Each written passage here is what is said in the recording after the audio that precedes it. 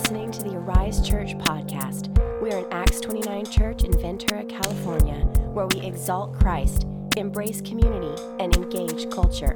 Find out more info or hear more sermons at our website, ariseventura.com. Thanks for listening. We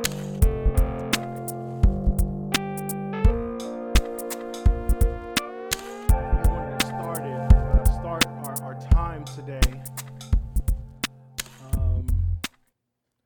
just by way of a little lighthearted conversation. If you know anything about brands or about culture in terms of just things that stand out as artifacts, cultural artifacts and those things, you probably can agree with me that one way to tell whether or not something is really as good as it says it is, or whether or not the expectations that are being sold to you by any manufacturer or whatnot are exaggerated, is to measure that thing over against the real thing, over against something else. Think about the brands that we so love as a culture. I say that my double wall vacuum sealed coffee mug from Ross was great till I got a Hydro Flask. I recently heard somebody having a conversation about their this parka they got for $30 from Costco and how good it was, but it wasn't 30 seconds until the conversation switched to Patagonia for all kinds of reasons, right? We've laughed and we've joked as a family before about how much that Chrysler 300 looks like a Bentley on the block until, of course, a Bentley hits the block. The reality is that comparison and putting a thing to the test really comes down to just setting it over against the real thing. The best way to determine whether or not something is really that great is to size it up against a genuine artifact. That's true in every area of life. We just proved it with coffee mugs and jackets and cars. And if you've had that experience like me where you bought the double wall, vacuum sealed, and everything else mug, and then you got a Hydro Flask, you realize real quickly, oh, it just ain't the same. It just ain't the same.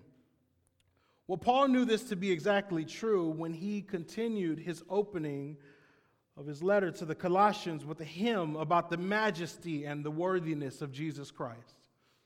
We've been looking at Colossians chapter 1, and starting in the beginning, we've been seeing this prayer of thanksgiving and then a prayer of request that he gave on behalf of the Colossians. And then now he just kind of bursts out into a song because he just couldn't hold it together in thinking about the majesty of Jesus Christ.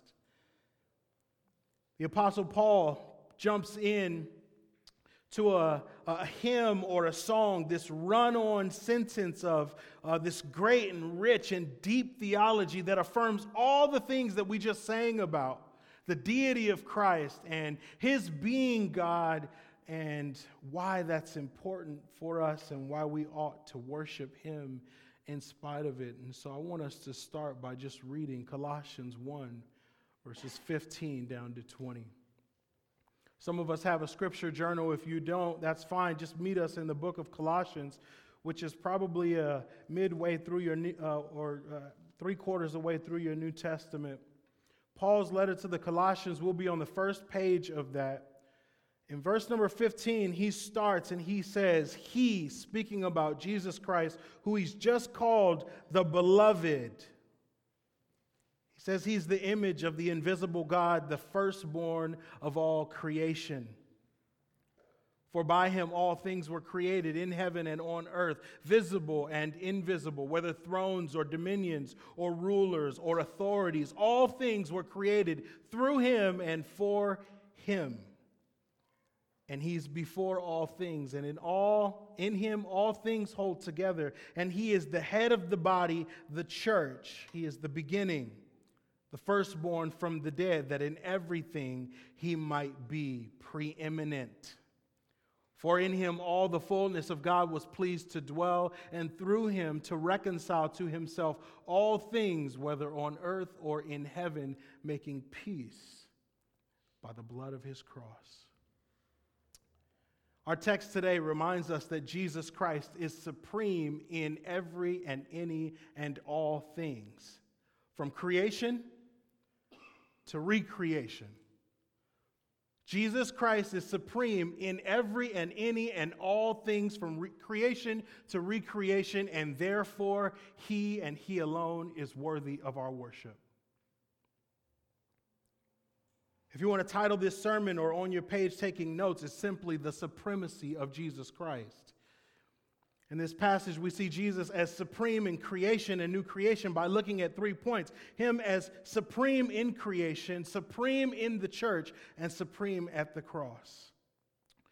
I'm going to take these somewhat slowly, and I hope that we can take this theology, which is so vast and it's so deep and it's so rich and it's so good, but it could be easily not practical. I hope that we can apply it to our hearts and make some moves toward making much of him. Jesus Christ, the supreme in creation. Did you read it? He's the image of the invisible God, the firstborn of all creation. Jesus is supreme in creation because he himself is God and he is the creator. That was an ambitious claim that Paul was making to these Colossians, who had been being challenged by Gnostics who were saying that, yeah, Jesus is good, but it's kind of the first step on the ladder. There's just so much more that you can amount to. There's so much higher that you can go. That Jesus he's all right, but he's not it. And Paul's been praying to God in the company of a beginning of thanksgiving and prayer, and he just basically says, let me remind you last week that he, speaking about the beloved Son, Jesus, delivered us from the domain of darkness and transferred us to the kingdom of his beloved Son. He, the Father, delivered us from darkness and transferred us to the kingdom of his beloved Son. And then he says, in whom we have redemption, the forgiveness of sins. We should be reading that on and on and on. It didn't really stop there. We took 7 days to get back. He just goes on and on that we have redemption, we have forgiveness of sins. And then he says he's the image of the invisible God. He's not just another good teacher. He's not just a prophet. He's not just a God among other gods who are just as equal as he is. No, he is the exact representation and image of God, the Creator. That word for image in the original language and in our language, it's icon. That's where we get our idea of icon. What is an icon? Who is an icon other than a person who is a symbol of greatness? He said that Jesus Christ is the icon, the image of the greatness of God. He's the exact image of God. And by now you should be racing back to John chapter 1, which we started in about verse 5. But let me just read to you the beginning of the book of John, which says, in the beginning was the Word, and the Word was with God, and the Word was God. He was in the beginning with God. All things were made through him, and without him was not anything made that was made. John, an apostle before Paul would ever write or even be converted to Christianity, John, having walked with the Lord Jesus, was already writing to his readers to say, yeah, Jesus is not just another prophet. He's not just another good teacher. He wasn't just one of the rabbis. He was God. And everything that you see came into being by him. He's God the Creator. He was with God, and he was God. He was in the beginning with God, and all things were made through him. If we're going to see Jesus Christ as supreme in creation, the first thing that we've got to know is that he's supreme in creation because he's the creator. Hebrews chapter 1 would actually say it a little bit different. The writer of Hebrews, if I can get there. says through him also he created the world. In fact, let me back up. Long ago, at many times and in many ways, God spoke to our fathers by the prophets. But in these last days, he has spoken to us by his Son, whom he appointed the heir of all things. And then he says, through whom also he created the world. He is the radiance of the glory of God and the exact imprint of his nature. Not only does Jesus Christ show us the greatness of God and the godness of God, if you were. We know that the winds and the waves obeyed him. We know that he raised the dead. There were all kinds of miracles that he performed. But the book of Hebrews tells us that he's the exact imprint of his nature. There are things about the character of God that we only see in the flesh when we look at Jesus Christ. The things that he loves, the things that he hates, the justice he upholds, his heart for the marginalized, his grace and his truth, his holiness. Jesus Christ is in the flesh and he was tempted in every way, but yet what? Did not sin. He's sinless. He's just like God the Father because he is God. Did you see the diagram? Jesus is not the Father, but Jesus is God. And as God, he's the creator. Another way we see that he's supreme in creation is if we look here, back down in Colossians chapter 1, it goes on and it says he's the image of the invisible God, the firstborn of all creation. That word firstborn can probably throw you off because you just heard that he was the creator, and now we're saying that he's the firstborn of all creation. What exactly does that mean? Well, a clue comes from Psalm 89 and verse 27. Psalm 89, the psalmist speaking prophecy and speaking of David. And he says this: I will make him the firstborn, the highest of the kings of the earth. Now, David was the youngest of his brothers and sisters. He was the youngest sibling. How is it that he would be the firstborn if that just means that in ordinal fashion he came first? It doesn't. What it means is that he has conferred on him this special priority and rank as being the one who is at the tip top, the one who is first, the one who comes before all and is before all. He's given priority because he's numero uno. He's number one. He goes and he says that in Colossians, he's the firstborn of all creation, for by him all things were created. Right back to seeing him as the number one because he breathed it all into being. It was fascinating looking at this week as he said, for by him all things were created. And he says in heaven and on earth, visible and invisible, whether thrones or dominions or rulers or authorities, all things were created through him and for him. He says the things that you can see, the things that you cannot see, the things that are tangible, the things that are spiritual, the things that are here and now, and the things that exist in eternity and in heaven, Jesus, the beloved Son, in whom we find reconciliation with God and redemption by his blood, is the one who brought it all into being.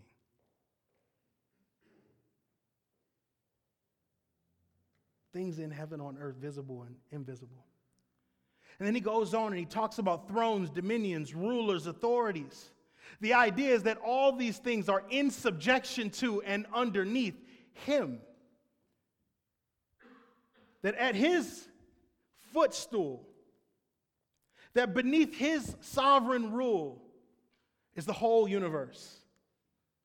The words that are used for thrones, dominions, rulers, authorities kind of seems to us like, yeah, the same thing. Well, he's talking about the people. He's talking about the power. He's talking about the laws. He's talking about the realms. And the truth of the matter is that he's applying all these really to the invisible or to the spiritual. He's saying that the dark spiritual realms where powers, we know that Satan himself is the prince of the air. We know that there are demons that parade around the world and cause havoc on the earth, and brokenness has come in. It says that Jesus Christ rules all of them. And so that means that there's no reason for you and I to be afraid. If we're in relationship with that God, with that Jesus, it also comes down and sits in our laps in our present day when you think about the fact that he's saying rulers, authorities, thrones, dominions. That means that politicians and political parties and policies, none of those things exist without Jesus Christ. He brought it all into being. It's all in subjection and underneath him. And he goes on and says all things were created through him and for him. Instead of saying created for him, he could say created toward him. All things are created by him and through him and toward him. The idea is that he's not just the one who is the creator, but he's also the concern or the goal. That there are thrones, there are dominions, there are spiritual beings, there are laws, there are things that we see, there are things that we don't see. There's a whole world. Yes, it's fallen into sin, but at the end of the day, it was all created toward the glory of Jesus Christ and to the concern of him and him alone. He's the concern because he is the goal. Think about the last verse in Romans chapter 11. Last verse in Romans chapter 11, after Paul talks about this glorious gospel, he's really gone on for 11 chapters to talk about the good news of what God has done for us in Jesus Christ. And then he just says in verse number 36 of chapter 11, for from him and through him and to him are all things, to him be glory forever. Amen.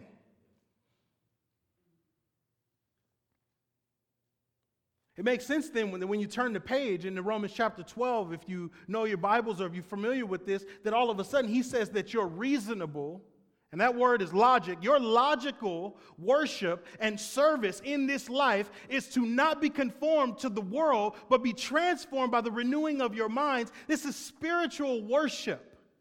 Because everything hinges in creation, the things that we see and the things that we don't see, on God in Jesus Christ, who created it all.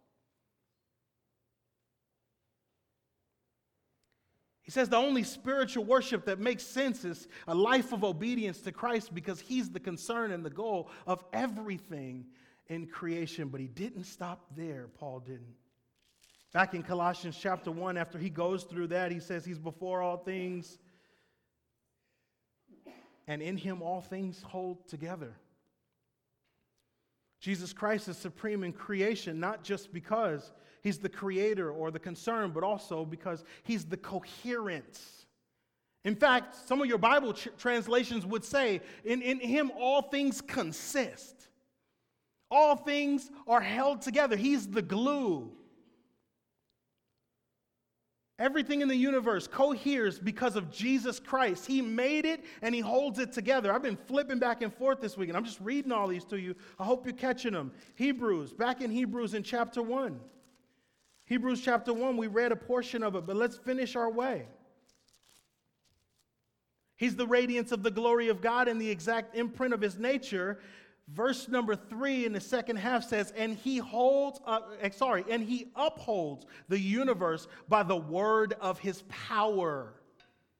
And then it goes and says that he made purification for sins and he sat down. It's not hard work for him, but it's all held together by him, even while he's seated on the throne today. That's the Lord Jesus that we say it's all about. That's the Lord Jesus that Paul turned on a dime and said, what are you worried about these false teachers who are trying to tell you need to go and worship other gods, or trying to tell you your faith is not authentic, or trying to tell you that they don't see evidence that you really do know God or in relationship with him? Do you know who he is? He's Jesus Christ, the supreme one, the one who is supreme in all creation. Well, Paul doesn't stop there. He goes on and says that Jesus is supreme in a new creation through the church. You probably already saw it. Verse number 18, and he is the head of the body, the church. He is the beginning, the firstborn from the dead, that in everything he might be preeminent. Head of the body. A body always implies something. If there's a body, there's a head. In fact, it doesn't matter if you're a student and you're writing. You turn a paper into your teacher with a body only, and what are they going to say? Where's the heading? Where's the header? The head represents the beginning, the starting point, the lead, that which everything else flows out of. And Paul here, multiple times across the New Testament, has talked about the church as the body of Christ, and he says he is the head of the body. Jesus Christ is the head of the body. It's not a great preacher or a great pastor. It's not a great program. It's not a pope. It's not anybody other than Jesus Christ. He is the head of the body. And he's talking about the church invisible all over the world that can't be seen or numbered, and that one day will be worshiping around the throne and still can't be numbered. And it's people from all over the place and from every single generation. Jesus Christ is the head of that body. And he says he's the beginning. He's the Alpha. He's the one that started the church. He's the one that made the church. He's the one that leads the church.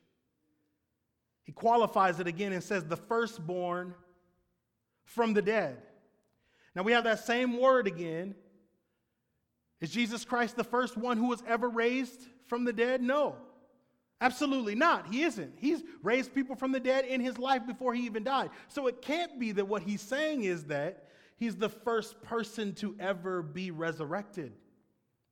No, again, his death and resurrection, his being raised from the dead, catapults him to the highest rank and to first place. This is all the theology. I mean, I wish I could make it really practical and give you 10 ways that you can save your marriage and everything else. But the reality is that if we anchor our faith in understanding this Jesus, that he is that supreme, and the word goes on and says he's preeminent, which means supreme, that if this is the Jesus we're worshiping, then all the other stuff,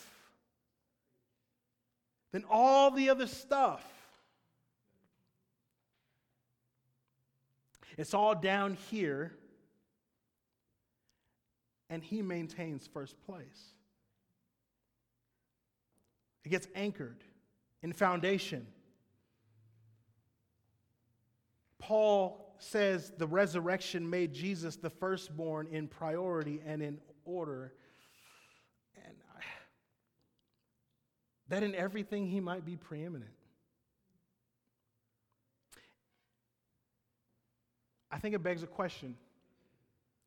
When we think about the resurrection and we understand who God made Jesus to be, even thinking about Philippians chapter 2, when we hear about his humiliation all the way to death and death on a cross, and therefore God exalted him highly and set him at the throne at his right side, and it says, and so therefore every knee is going to bow before him. That we might have all kinds of icons in our culture, but that icon will be the one who everyone looks to. He's the King of Kings and he's the Lord of Lords. When we think about that, can we say that in our lives he is preeminent? Is Jesus supreme in your life? That's the question I have to answer. I have to answer that question. I'm working through that this week and saying, do people think that in my life, Jesus Christ is the supreme ruler of all? My finances, my parenting, my decision making. If he rules over all dominions? Does he rule over my decisions? If everything that you can't see in the spiritual realm are all in subjection to him, what about the way that I spend my time? It's a good question. And I think that what we need to realize is that it really doesn't hinge on whether or not I am able to say confidently yes and amen. What it hinges on is that all the fullness of God was pleased to dwell in him. He is the beginning, the firstborn from the dead, that in everything he might be preeminent. For in him all the fullness of God was pleased to dwell. That sentence just means that God thought it was the best thing, the absolutely most wise thing, to have all of his fullness squished into the man we call Jesus Christ in the flesh. God was pleased to do that. He was happy to do that. He delighted in it. And when we say fullness, we're talking about fullness. Fully God, while he was fully man.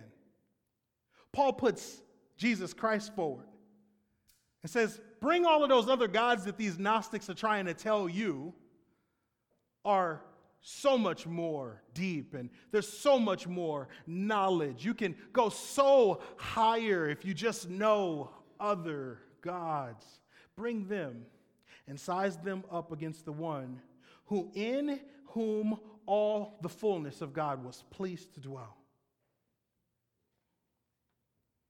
He couldn't let that one go. By the time you get to chapter 2, which I guess we'll get there next year. Somebody laughed.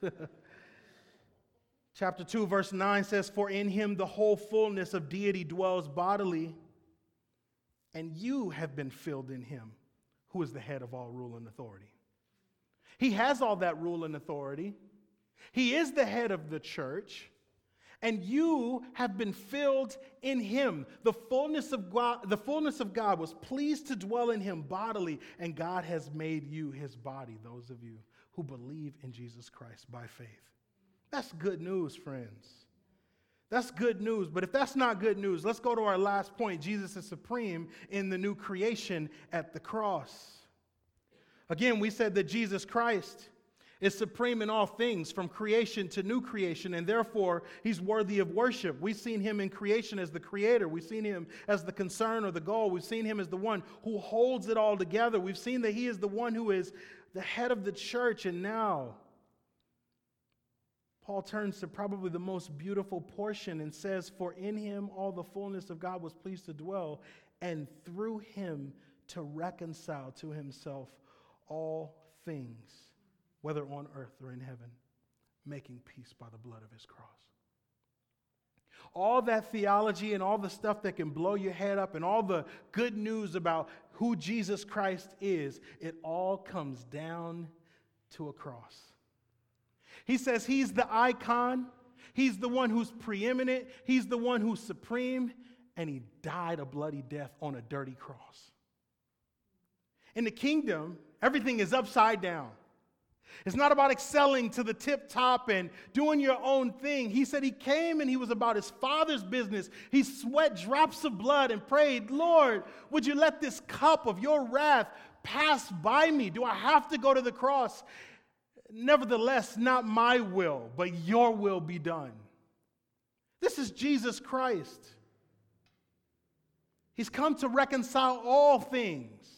Does that mean each and every person and place and policy will be reconciled to him? Or does that mean that everything will be in subjection to him and everything will be put underneath him and all things will be made right the way that they were created to be, even though we experience all kinds of brokenness in this life?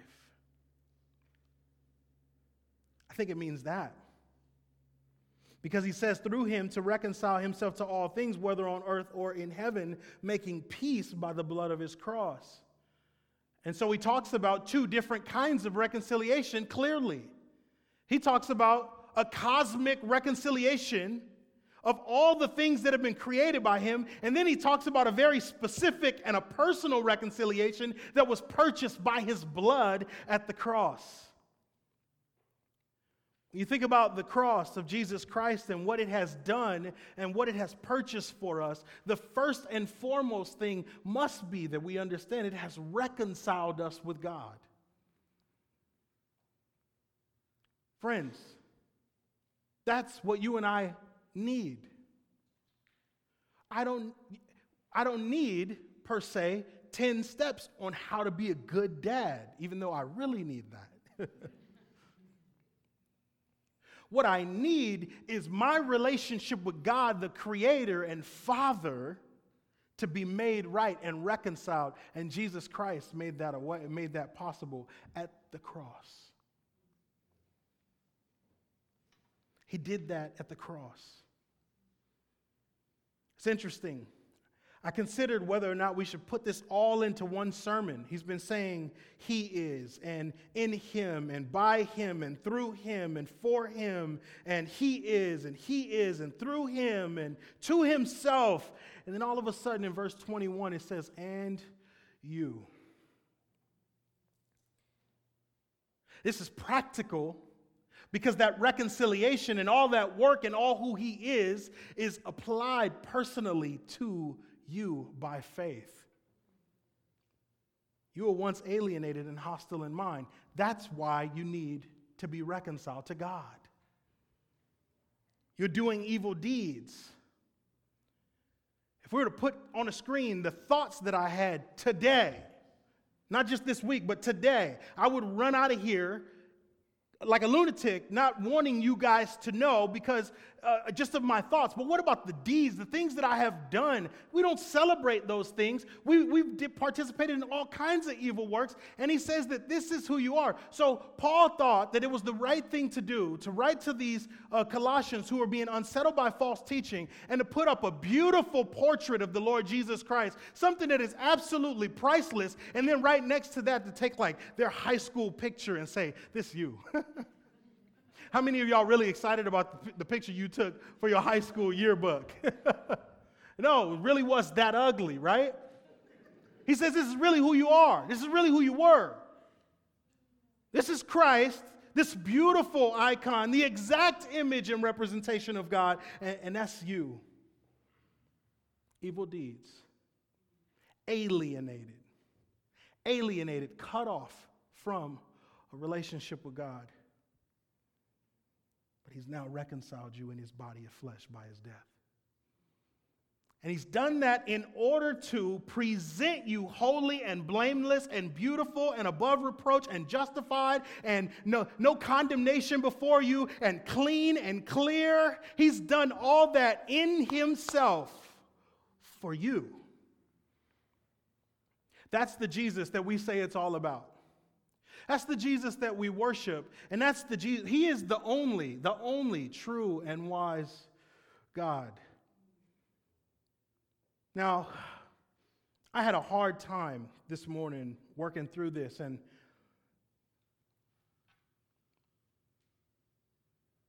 let me just read to you what I wrote.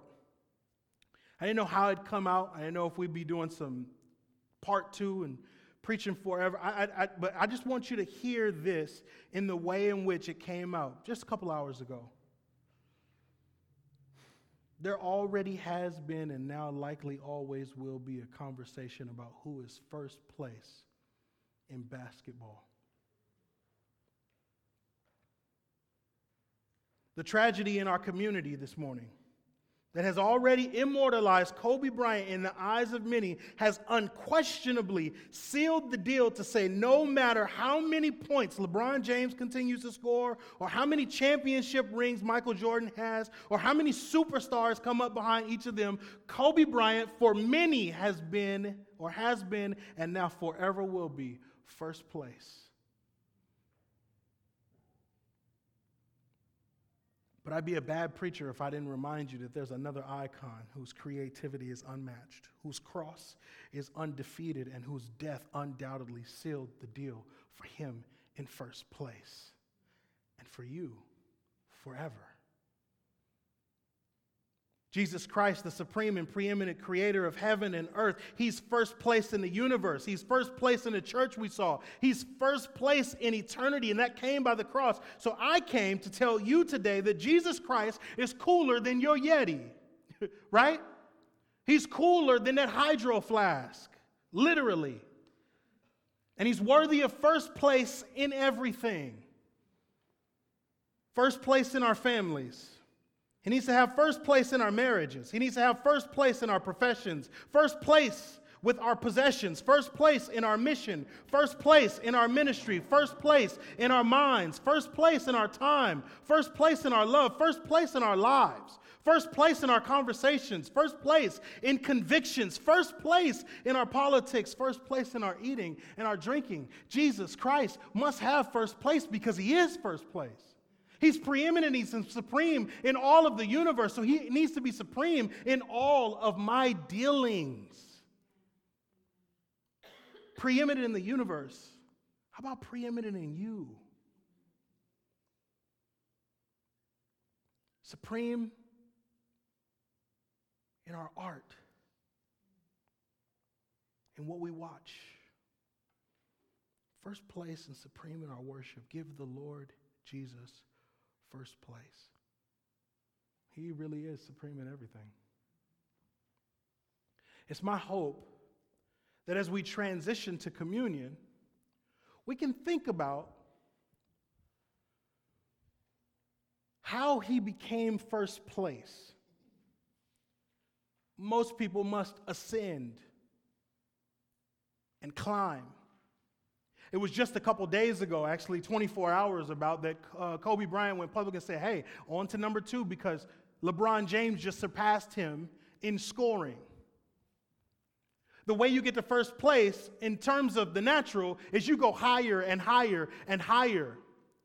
But the communion table reminds us that the way that Jesus Christ went to first place is he went lower and lower and lower and lower for you, for me.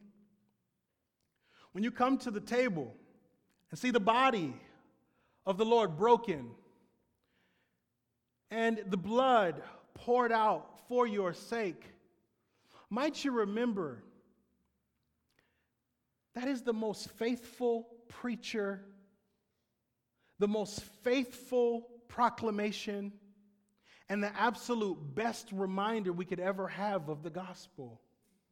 For as often as you do this, you proclaim the Lord's death until he comes. Let's pray.